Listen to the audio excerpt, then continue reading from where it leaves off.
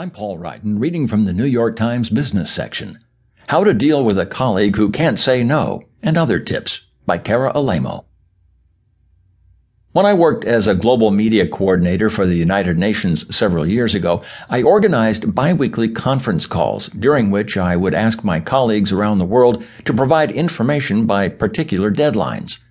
My colleagues almost always responded with a resounding yes, but all too often the deadlines came and went.